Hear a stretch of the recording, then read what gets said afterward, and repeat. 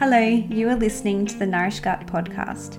This space is for the woman who is suffering from digestive issues like IBS and SIBO. I am your host, Carly Raven. I am a naturopath, clinical nutritionist, gut health expert, and mother. My mission is to help educate you about IBS and SIBO and take you on a journey to resolving your digestive issues. I will have real conversations and give you solutions that I know actually work. So if you're ready to be bloat-free, poo better, have more energy, and become free from the fear of food, then you are in the right place. Hello and welcome back to the Nourish Gut podcast. You're listening to episode 21 and I'm so excited that you are tuning in. Now, you've probably hit play on this episode because you've seen garlic and SIBO. And you're like, curious, because it's highly likely that you don't tolerate garlic. It is a really common food trigger for people with IBS and SIBO.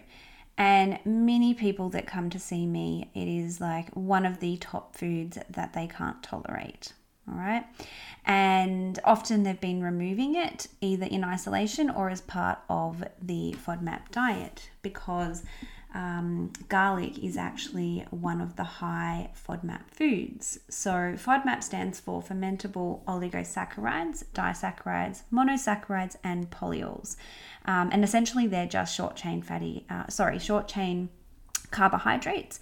And they can really pose an issue for people with IBS or SIBO and increase the symptoms when the SIBO hasn't been treated properly. So in particular, it can really cause bloating and abdominal pain.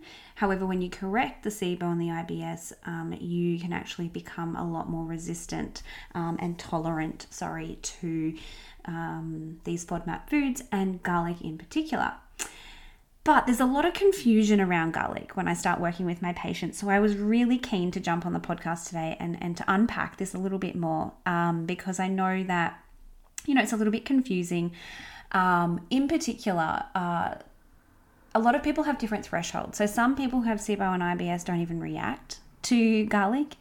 Some are like severe and cannot touch it. Some can have a really small amount of garlic, and others can tolerate, a bit, and quite a lot. It's kind of like you got to find where that threshold is for you.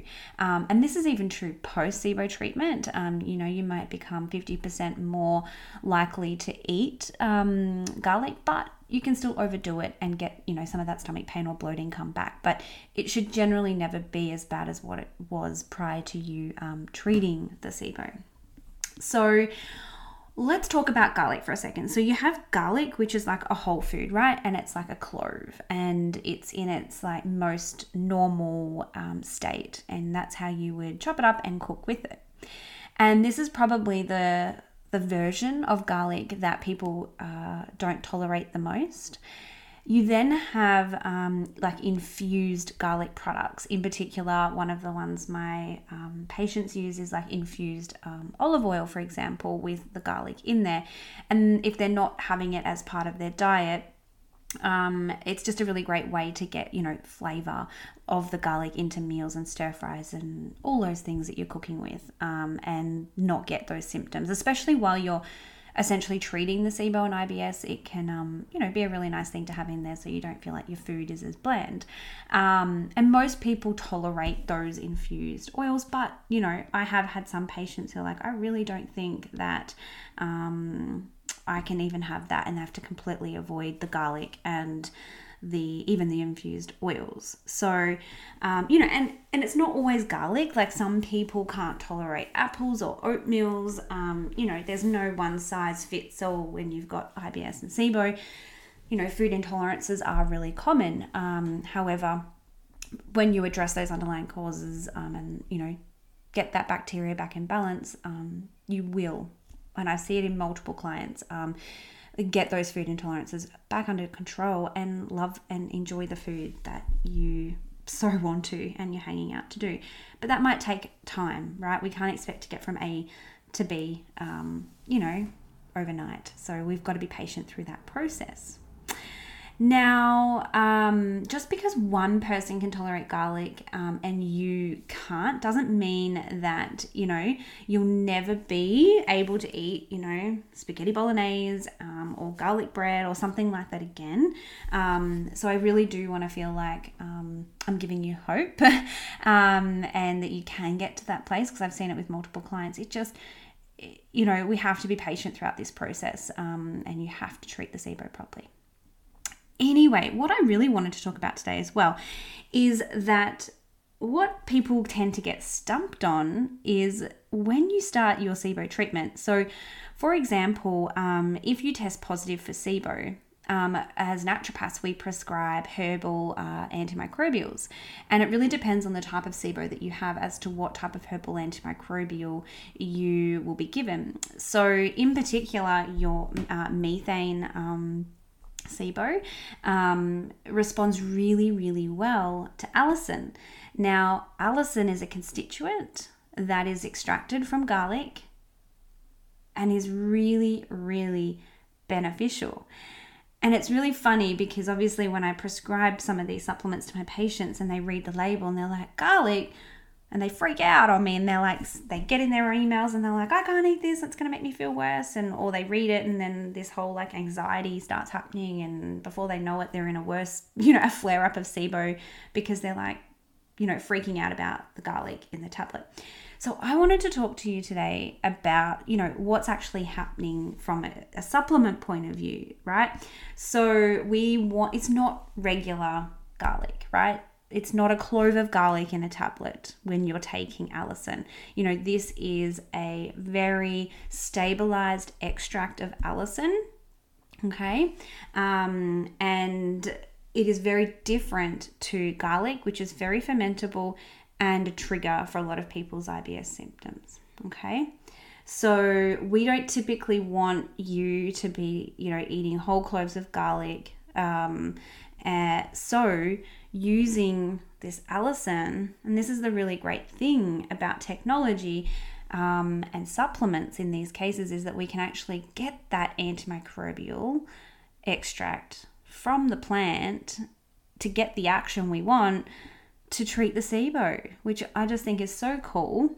And we use different herbs for different types of SIBO, but typically I'm using, an extract of garlic called allicin in SIBO patients. So I think, I just wanted to break that down because I don't want you to freak out if you've been given, allicin, or maybe you're like, oh, that was me, then I stopped my treatment, and you're still suffering from IBS and SIBO, and you have methane, then go back and try it and have faith. It is totally okay. You can avoid, the garlic and the infused ones, but I would highly recommend that you do give allicin a trial if you have methane specific SIBO, because it could be an absolute game changer for you. It's not the only thing that I use to treat methane positive SIBO patients. It's one part of the treatment plan. But yeah, I just wanted to share that information with you guys so that you don't get kind of tripped up when it comes to treating your SIBO. Now, in terms of when you would expect to be able to, introduce garlic back in is really individual. I work, it really, again, I'm thinking here, I'm like, oh, how can you summarize? Again, this is generalized health information.